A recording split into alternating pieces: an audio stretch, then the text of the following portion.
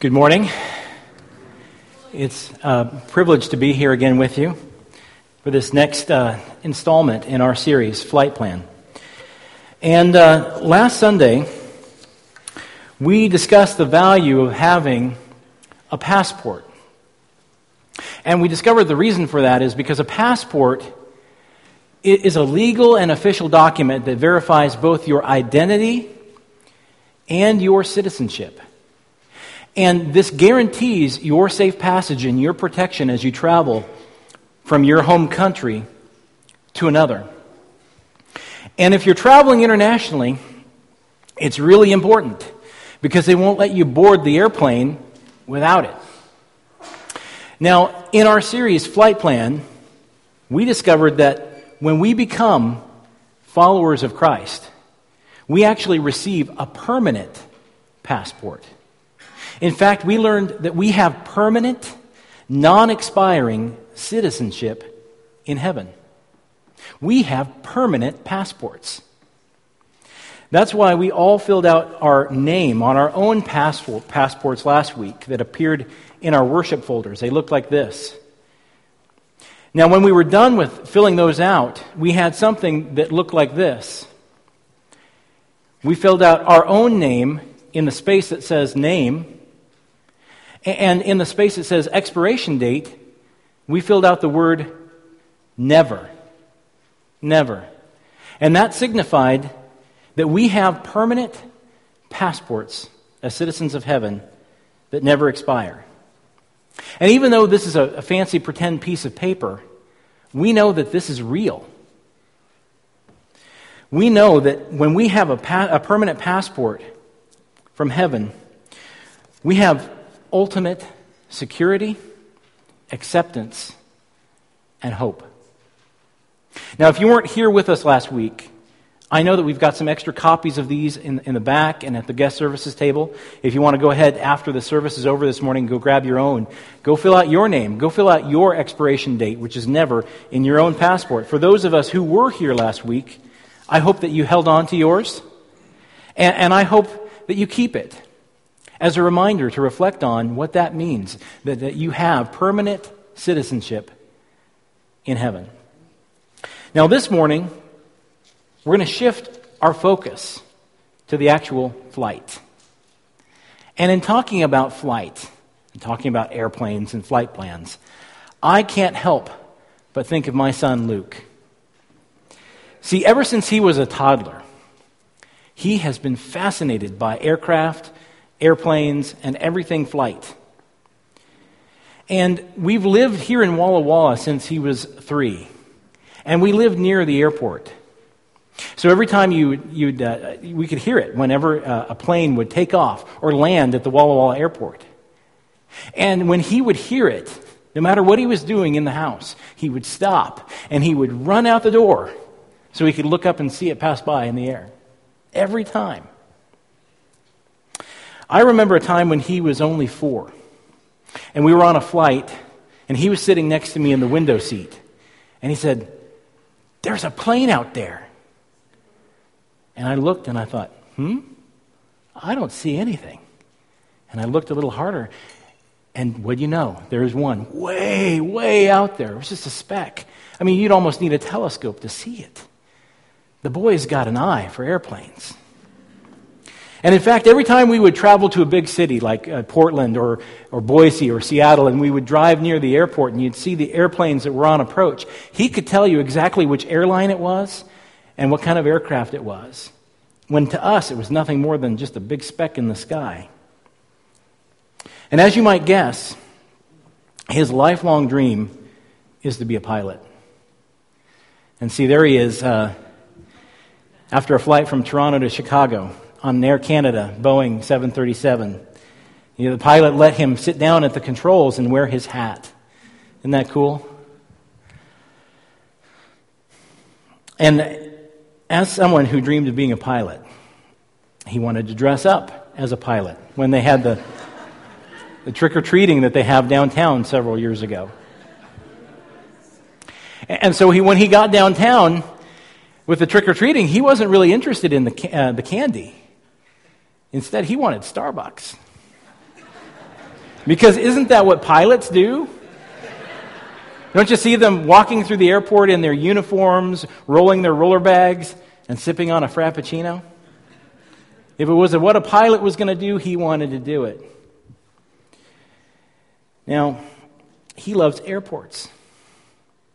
He even loves the smell of the airport. He loves the sights of the airport, and his favorite sound in the world is the sound of luggage rolling across the floor. So now he's in Civil Air Patrol, and he's been in his glories, because he's actually gotten to ride with pilot trainers on these Cessna 182s and actually take the controls of the airplane.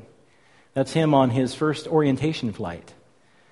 You can see that big smile on his face if you could see it close enough. He was getting to fly, and actually fly the plane when they took off from Ephrata and were flying over Grand Coulee Dam.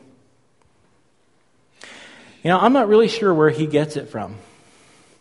There was a time when I wanted to be a pilot. But it turns out that my eyes aren't good enough to even fly Army helicopters. And that was disappointing for a time, but I really think that might have been God looking out for me. Because I have found that over time, I hate flying. In fact, I am what you would call a classic white-knuckle flyer. You know, you have to love it when you're on a flight, in the middle of the flight, and the pilot comes over the intercom and says, "Well, folks, there's a line of thunderstorms in front of us. Unfortunately, they're 50,000 feet high and hundreds of miles wide. So make sure that your seatbelts are fastened and hold on. It's about to get bumpy." I remember when I was on a flight between Chicago and Seattle that literally scared me to death.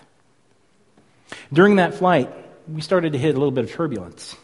And then, all of a sudden, without warning, we went into a free fall. Boom. And then again, boom.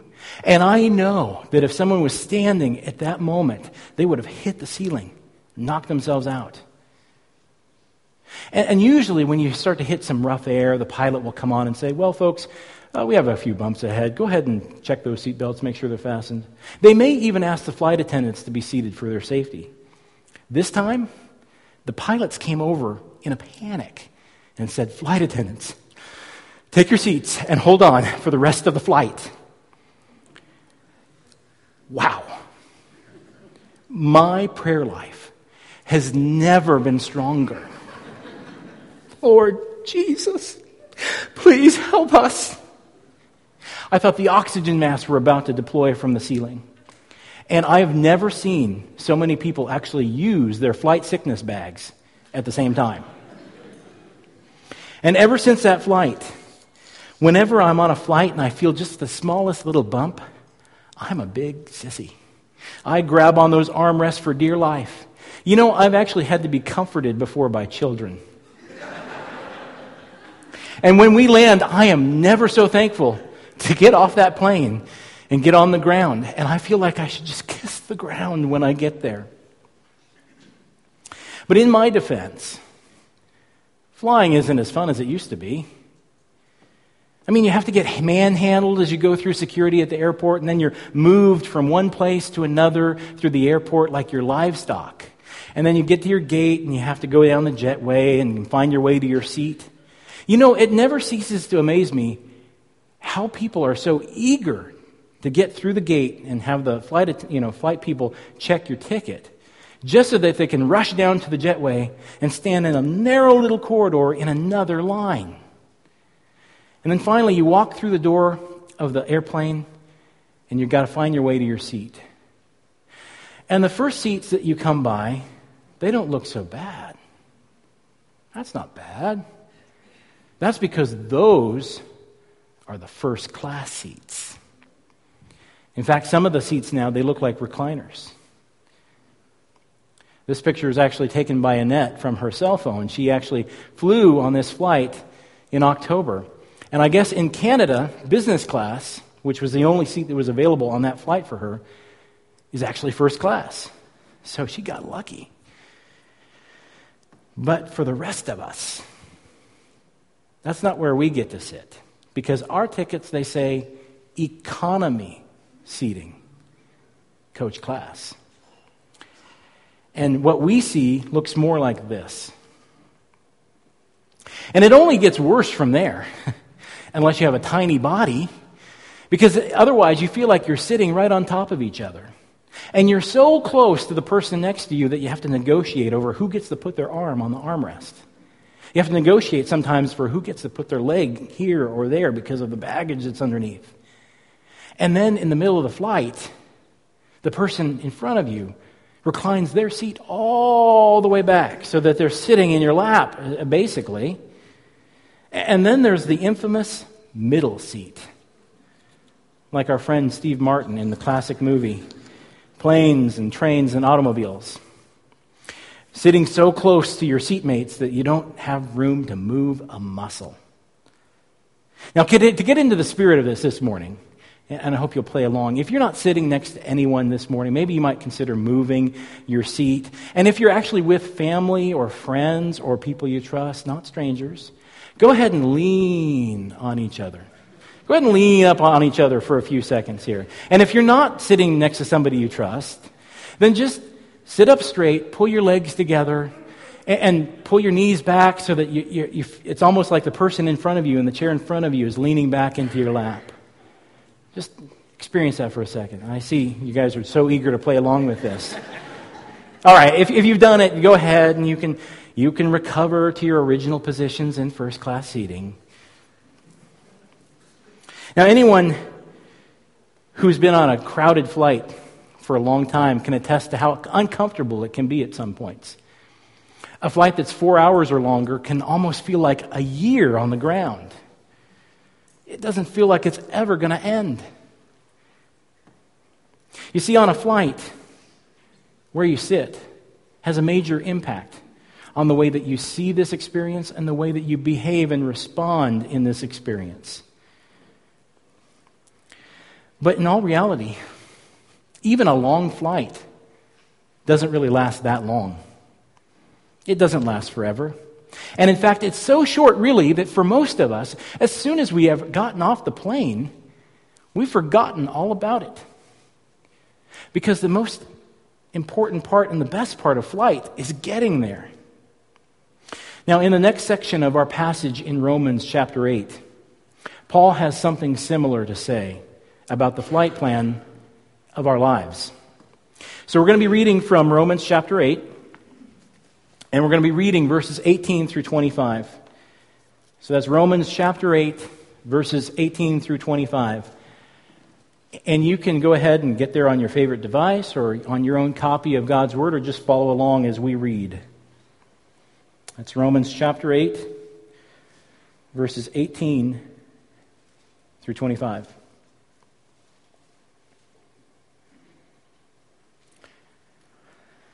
I consider that our present sufferings are not worth comparing with the glory that will be revealed in us. The creation waits in eager expectation for the sons of God to be revealed. For the creation was subjected to frustration, not by its own choice, but by the will of the one who subjected it, in hope that the creation itself will be liberated from its bondage to decay and brought into the glorious freedom of the children of God. We know that the whole creation has been groaning, as in the pains of childbirth, right up to the present time. Not only so, but we ourselves, who have the first fruits of the Spirit, groan inwardly as we wait eagerly for our adoption as sons, the redemption of our bodies. For in this hope we were saved. But hope that is seen is no hope at all. Who hopes for what he already has? But if we hope for what we do not yet have, we wait for it patiently. Now, Paul is writing here in Romans chapter 8, and he's writing and addressing people who are already believers in Jesus, people who've already made a decision to follow Jesus. And he's writing this to strengthen them and to encourage them. He's telling them that as hard as life can be at some points, it doesn't even compare to how awesome our life will be when we get to heaven. In fact, he says that compared to how great our future will be, it's actually going to make us forget about how hard life was in this particular life. And he goes on to tell us that all of creation is literally sitting on the edge of its seats in eager expectation for the day when Jesus will come back to this world and transform it into heaven. And last week, we learned that heaven is actually the uniting of this physical world that we see around us with the spiritual world that is perfect. So Paul is telling us that no matter how much we might endure in this life, whether it's suffering or pain or misery, it's temporary. And compared to the greatness and to the foreverness of heaven, it's just like a short plane ride sitting in coach class. When we get there, it will be so awesome that we'll actually forget everything about this life that has ever disappointed us, that has ever tormented us, that has ever persecuted us, or rejected us, or even hurt us. We'll forget all about our troubles. We'll forget all about our pain. We'll forget about our deepest longings. And we'll even forget about our mistakes, our sin. And the sheer greatness of heaven when we get there will make us want to kiss the ground. Not because of how terrible this life was, but because of how great and wonderful our future will be. So for your notes, if you're following along this morning, our big idea is that nothing that we endure in this life compares to where we are going. Nothing that we endure in this life compares to where we are going. On the flight plan of our lives, there are no bumps, no rough air, no discomfort that will be worth even mentioning compared to all of our hopes being fulfilled when we get to our ultimate destination. Now, they say that all analogies break down at some point, and this one is no exception. When Paul was writing to the believers in Rome, they were beginning to feel the impact of persecution. In other words, they were experiencing real suffering. You see, not long after he wrote this letter, believing in Jesus or being caught going to church could land you in 12 rounds in the Colosseum with a lion or a tiger or another wild animal. And ever since then, believers have been persecuted and put to death. In some cases by being drowned or beaten or even burned alive. So historically speaking, we have it pretty good. And we know this because what can trouble us and bend us out of shape is when the cable goes out during the big game. Or when the Wi-Fi starts acting up and it keeps us from watching our favorite show on Netflix in the bedroom on our smartphone. And for the most part, those of us here in North America can't really appreciate the kind of suffering that takes place even today in the world. Frankly, in the flight plan of our lives, most of us are sitting in first class.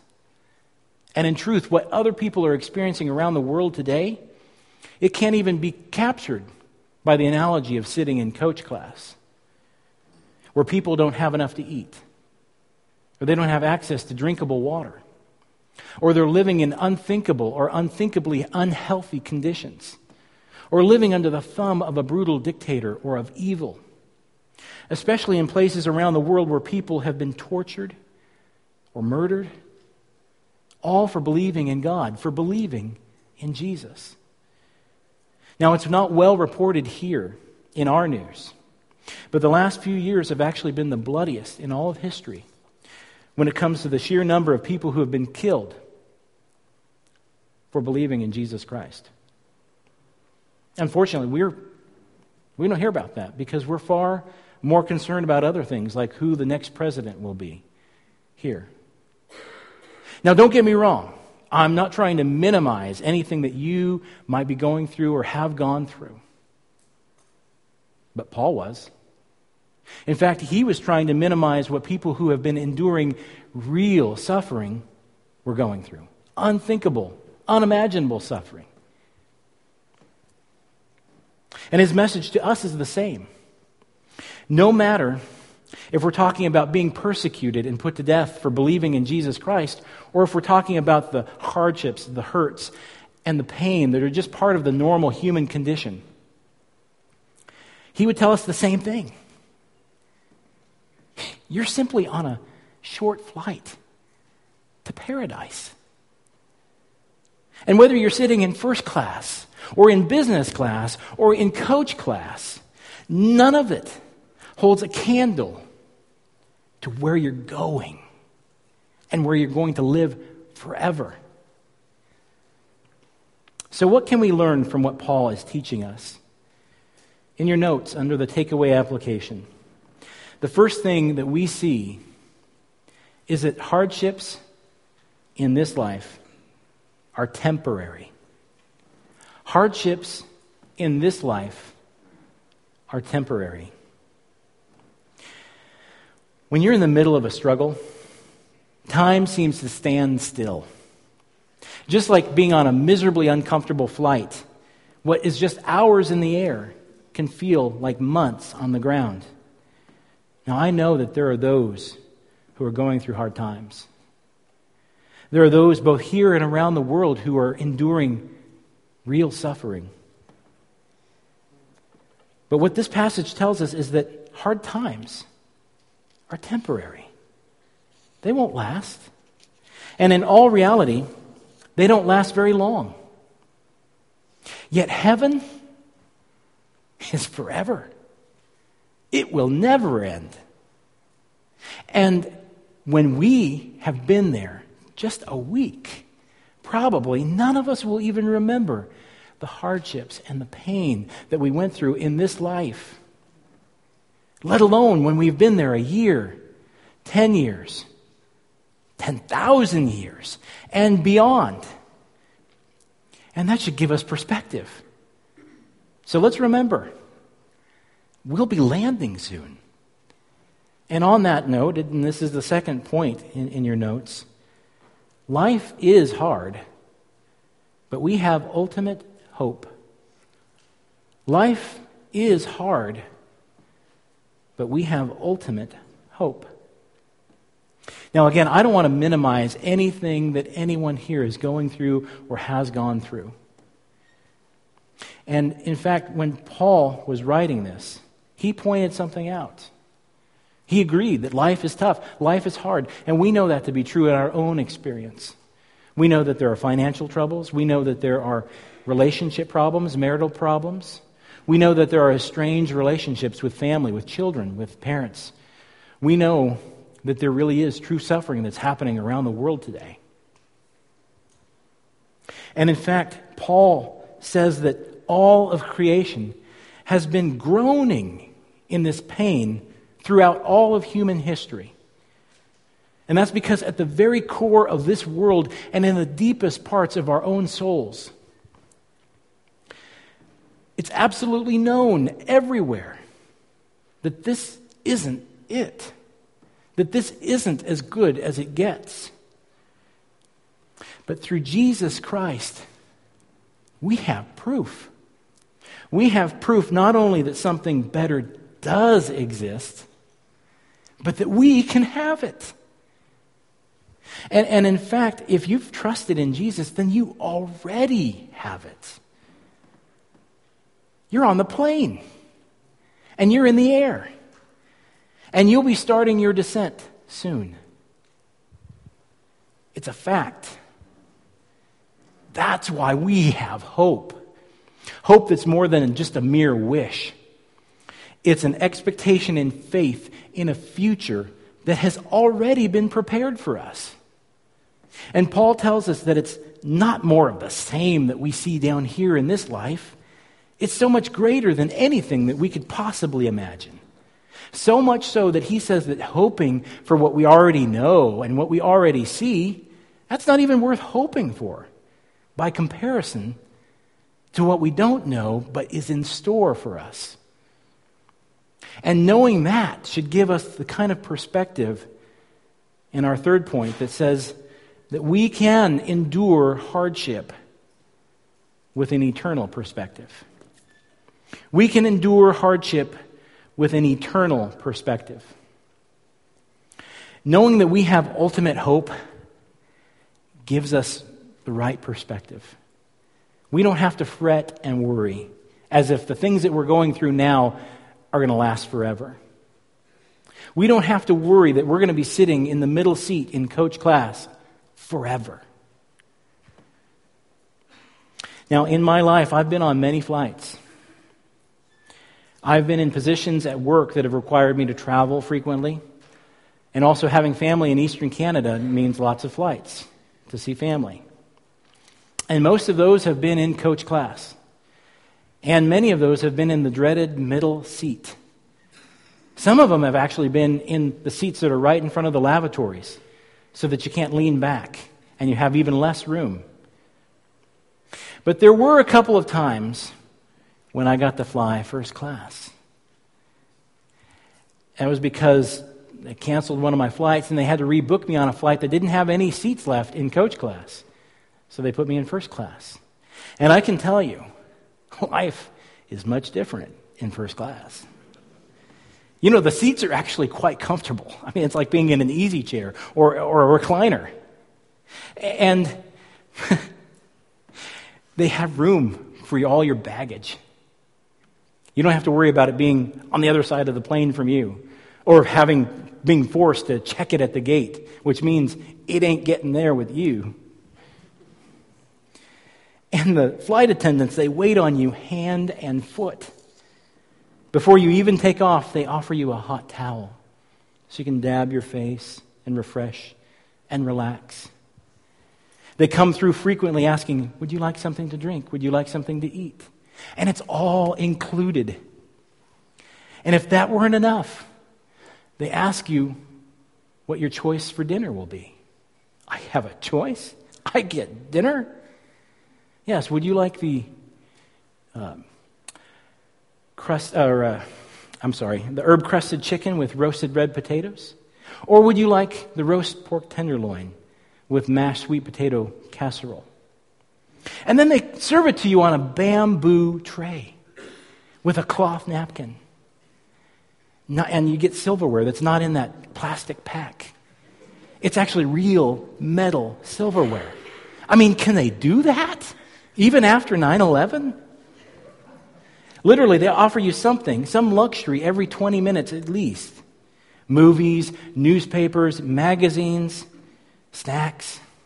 And when you're comfortable and you're watching your movie and you've got plenty of leg room and you're savoring your pork tenderloin and your butterscotch brownie with whipped cream, you don't even realize that you just passed a little bit of rough air or turbulence. Honestly, you're treated so nicely that the flight seems to go by in just a couple of minutes. And the problem is, once you get there, you don't want to get off.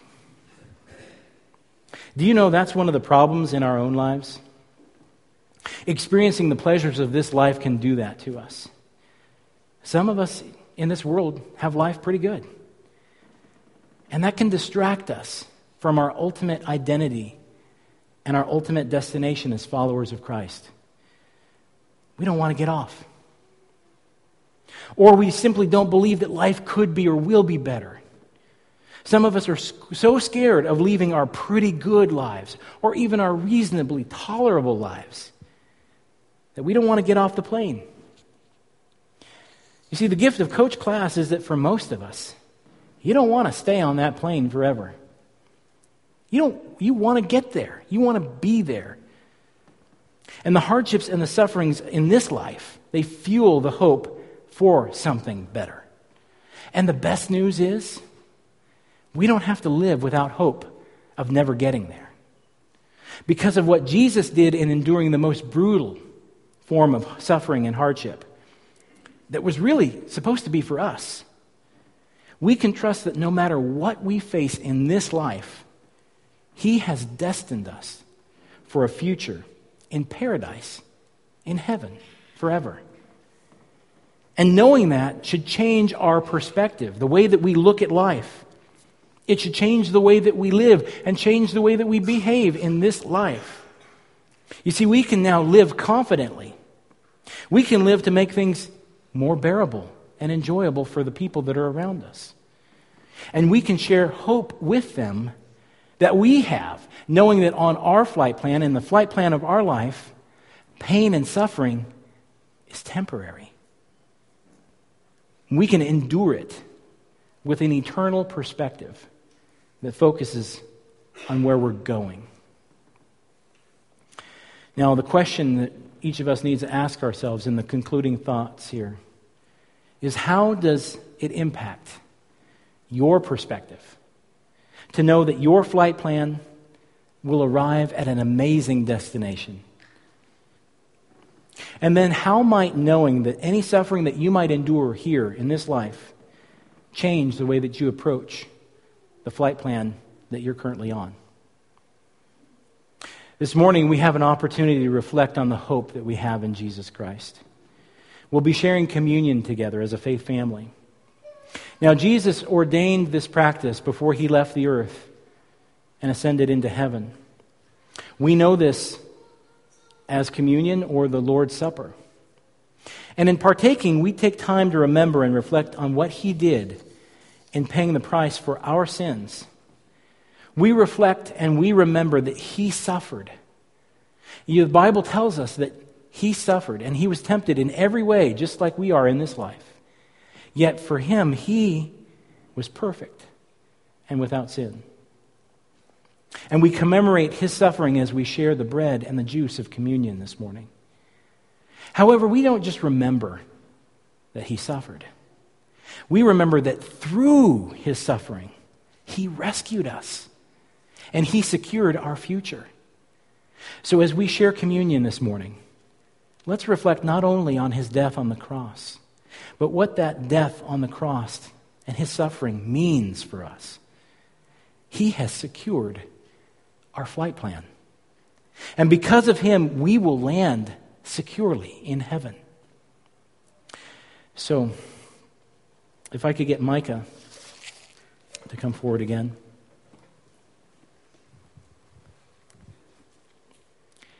And also, if I could ask the gentlemen who are going to be helping us serve communion this morning, come forward.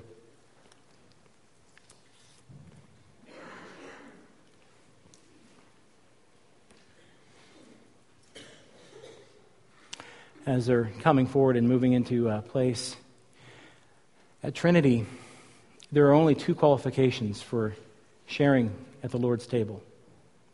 The first is that it's for followers of Jesus, people who have made a decision to follow Jesus. So that means if you're here for your very first Sunday, or you've been here for years, if you've made a commitment to follow Jesus, then you're most welcome to enjoy the elements this morning. And if you haven't decided to follow Jesus, we're really glad that you're here. And we hope that you'll take the next few moments to process what's been presented this morning. And as the elements are passed by, you can just let them pass right by you. No one here will think anything of that. The second qualification is that it's not only for believers, but for believers who are living in alignment with God's Word and His plan for our lives. Now, none of us are perfect, and we all mess up from time to time. That's not what we're talking about. We're talking about people who might be living in knowing rebellion to what they know is God's plan for their life, what God's Word tells them is for their life, and they don't intend to stop.